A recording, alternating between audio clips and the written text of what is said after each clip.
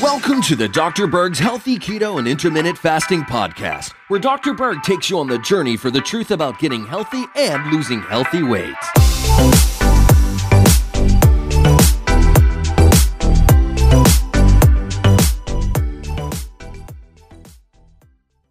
I would say out of all the things that I'm expert in, I think the number one thing is in fatigue.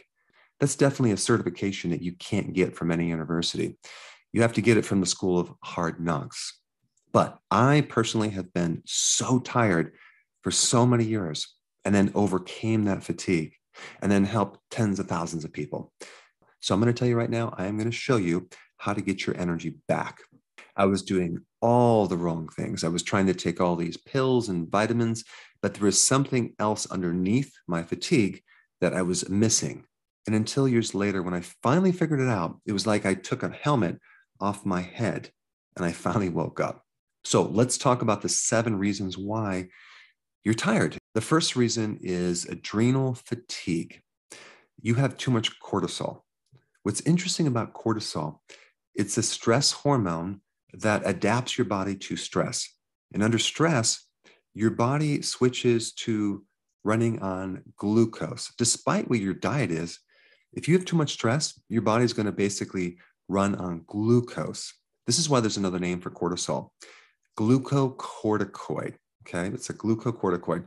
It's a glucose type hormone meant for short-term energy. It's supposed to give you energy, but it ends up making you tired because it's going to mobilize a lot of glucose that's stored in your liver. And it's also going to make glucose out of protein and fat. That's called gluconeogenesis. So here you are having all this glucose flowing through your bloodstream, and then your blood sugar is going to increase, and then insulin is going to come in there and push it down. So when you go through chronic stress, that's when things start to go downhill, and all that glucose will just make you thoroughly exhausted. All right, so the more stress you have, the more your body runs on sugar. Now, there's a little gland in the brain called amygdala, and it's very similar to the adrenal glands on top of the kidney, but it works on your brain. In other words, it addresses a certain type of stress in your brain. And that specific stress is a fear type stress. It's a fear response. So amygdala has everything to do with different shades of fear, whether it's a very high level fear like you're shy to a major panic attack or you're terrified, or right in the middle, you have anxiety or you have worry. All those are fear states. And so anytime you have a fear state, the amygdala is involved, and it's going to affect a lot of different biological processes, like your ability to sleep, like your ability to get into a calm state. And anything that's related to fear is going to get you to avoid that fear. You probably heard of the saying, you must face your fears, right? Well, when you face your fears, they no longer are fears, because fear is about avoiding something. And as soon as you don't avoid it and you face it, you don't have it anymore. But the best remedies for an adrenal stress situation or an overactive amygdala would be to take vitamin B1, okay? Good amounts of B1 in the form of nutritional yeast. That is going to make you feel very calm. Now, some other things you can do is take ashwagandha. I have some more information on that in a link down below. But ashwagandha is an adaptogen. It increases your tolerance to stress.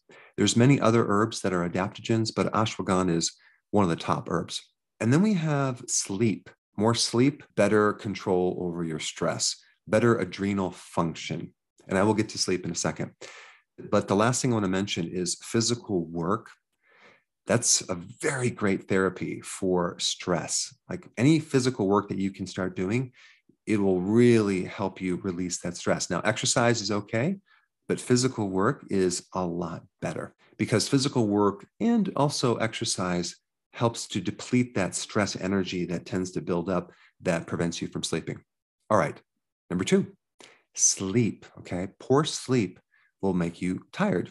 And many times you can't sleep because you have high cortisol, because you're stressed, especially if it's between 12 midnight and 2 o'clock in the middle of the night. That is when you're supposed to have the lowest amount of cortisol. But if your adrenals are overactive, that's the time that you're most awake. And I had a problem with that for years until I figured things out. Now, one thing about sleep, there's a sleep hormone called melatonin. I recently did a very interesting video on melatonin because there's two types of melatonin. There is one type that's in your bloodstream and in the pineal gland, but there's another type of melatonin that is in all of your cells. It's deep in the cells. It's called a subcellular melatonin. And the way that you increase that melatonin is through infrared. Did you realize that over 50% of the sun rays are infrared? So that infrared is actually increasing melatonin in all of your body's cells, which will greatly help your sleep. But another purpose of melatonin is to act as a powerful antioxidant, even more powerful than glutathione in your liver. And so melatonin is really important in countering all the stress that we experience and preventing a lot of oxidative damage and free radical damage. And so if you can get out in the sun, definitely do that for a good period of time.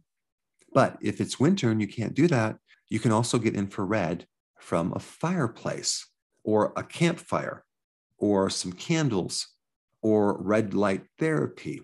But the sensation of infrared is like the heat that you feel from the sun or from a fire or from a light, like incandescent light. I'm not talking about the artificial lights that they have now, like from your computer and your cell phone, which will all counter the infrared wavelength and deplete your melatonin.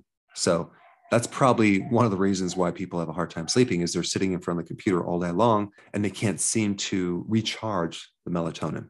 Now, the other thing I'm going to recommend for sleep, which is a really great protocol, which I use on my body, is I take 4 of my sleep aid, okay, right before bed, about 20 minutes, and 3 of my D3 and K2. That seems to work very effectively to get into a really nice deep delta wave sleep. And it's allowed me to get like even up to 9 hours of sleep. So I will use that when I need to sleep a little bit longer. But presently, my sleep cycles are in pretty good shape. Vitamin D3 helps to reset the sleep centers. It's great for jet lag, and it's very, very important in sleep cycles. And so taking vitamin D right before you go to bed is actually going to help you sleep. It's not going to wake you up. All right, number 3, post-viral syndrome, okay? So let's just say you just had COVID or some type of viral flu, and now you have this residual fatigue. You have chronic fatigue syndrome. Now, the medical term for this, it's called myalgic encephalomyelitis. Now, what does that mean? That's a fancy term for you have a combination of muscle pain and inflammation and soreness with inflammation of your brain causing cognitive deficits as well as fatigue. Now, that medical condition mimics the symptoms of a B1 deficiency as well as a B3 deficiency. So really what I think is going on is you have this inflammatory immune response, and it's creating massive oxidation, massive free radical damage. And you're going into this infection with an already empty bucket of B vitamins. And the residual fatigue that you have from this infection is really a vitamin deficiency. That's what it is. Primarily vitamin B1, but also the other B vitamins, as well as other nutrients as well. And so if you just had an infection and you start taking nutritional yeast and or B1, try to find a natural source, and you also took vitamin D3 with zinc, okay, you're going to start to have more energy. There's some other things that you can take too as powerful antioxidants like NAC, and not taking a melatonin, but being exposed to the infrared, which naturally increases melatonin, which I already mentioned is a very powerful antioxidant, probably even more powerful than glutathione. Now, the other point I want to bring up about viruses is that when you have existing viruses that are dormant in your body, they're called latent viruses, okay? So you had an infection, let's say in high school, like Epstein-Barr virus, and then 20 years later, it comes out of remission. It usually comes out of remission when you experience stress, because cortisol is an immune suppressive hormone.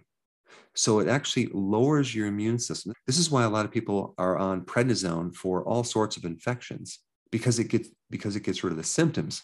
But what it's really doing, it's wiping out the inflammation, but it's also wiping out the entire immune response. So when you have high levels of cortisol, your immune system temporarily goes to sleep, and the door opens up for these viruses to come out and kick you when you're down.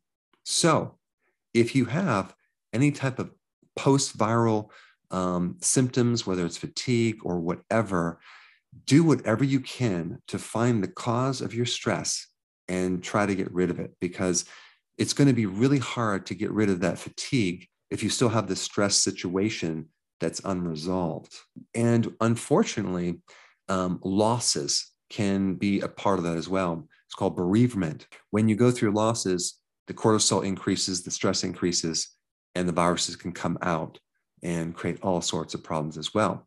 So in that case, if you have that situation, definitely follow the things that I'm talking about: getting more sleep, getting more nutrition, getting IR, taking certain nutrients, etc. All right. Another cause of fatigue is having Lyme disease. And that comes from a spirochete, which is a type of bacteria that can go in your body and create an immune reaction. All of the symptoms from Lyme are actually coming from your own immune system trying to kill off this microbe, but it can't find it. So I recommend doing a natural type antibiotic, and that would be something like oregano, garlic, thyme, sage, things that are natural that can help boost your immune system, but without the side effects. Number 5, insulin resistance, okay? If you're on a high carb diet, realize that your brain is going to be slightly more unconscious, because that's what carbs do. They make your brain go to sleep. So you're going to definitely need a nap after you eat. When you go on a low carb diet, it actually wakes up your brain. You actually become more conscious. You are running your brain on ketones, which is a preferred fuel. And so if you haven't already gone on a ketogenic diet with intermittent fasting, that could create the biggest effect on your energy more than anything. And I did put a link down below for those of you that are new to that topic. All right, number 6, low stomach acids. If you don't have stomach acid, especially as you get older and you lose the acidity in your stomach, you're not going to be able to absorb B12. You're not going to be able to absorb iron too well. Both of those conditions can cause anemia. You're not going to be able to break down protein too well. That can cause fatigue. You're going to be more susceptible to getting SIBO, small intestinal bacterial overgrowth.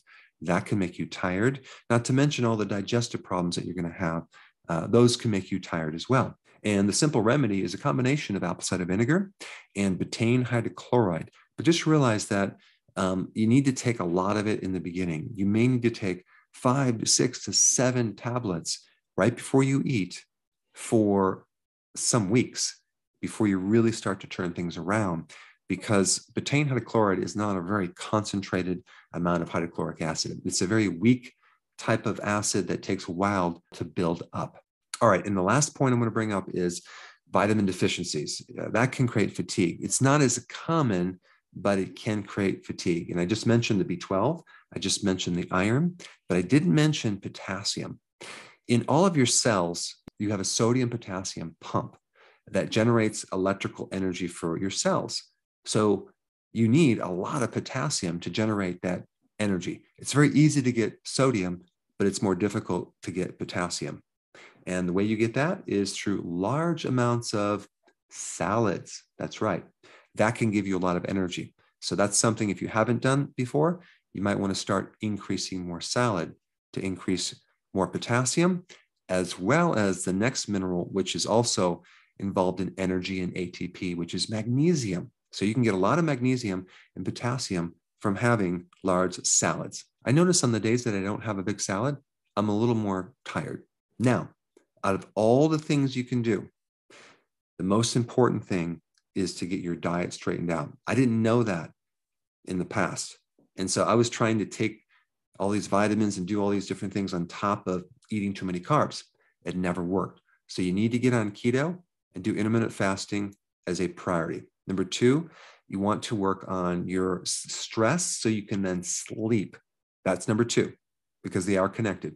And then number three, many times there could be some underlying residue from some post-infection, or you have this latent virus that is coming out of remission, in which case you need to take more B1, D3, zinc, and some of the other things that I recommend.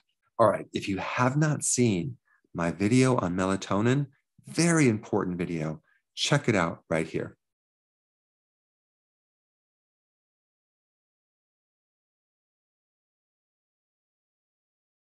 Hey guys, I just want to let you know I have my new keto course just came out. It's a mini course.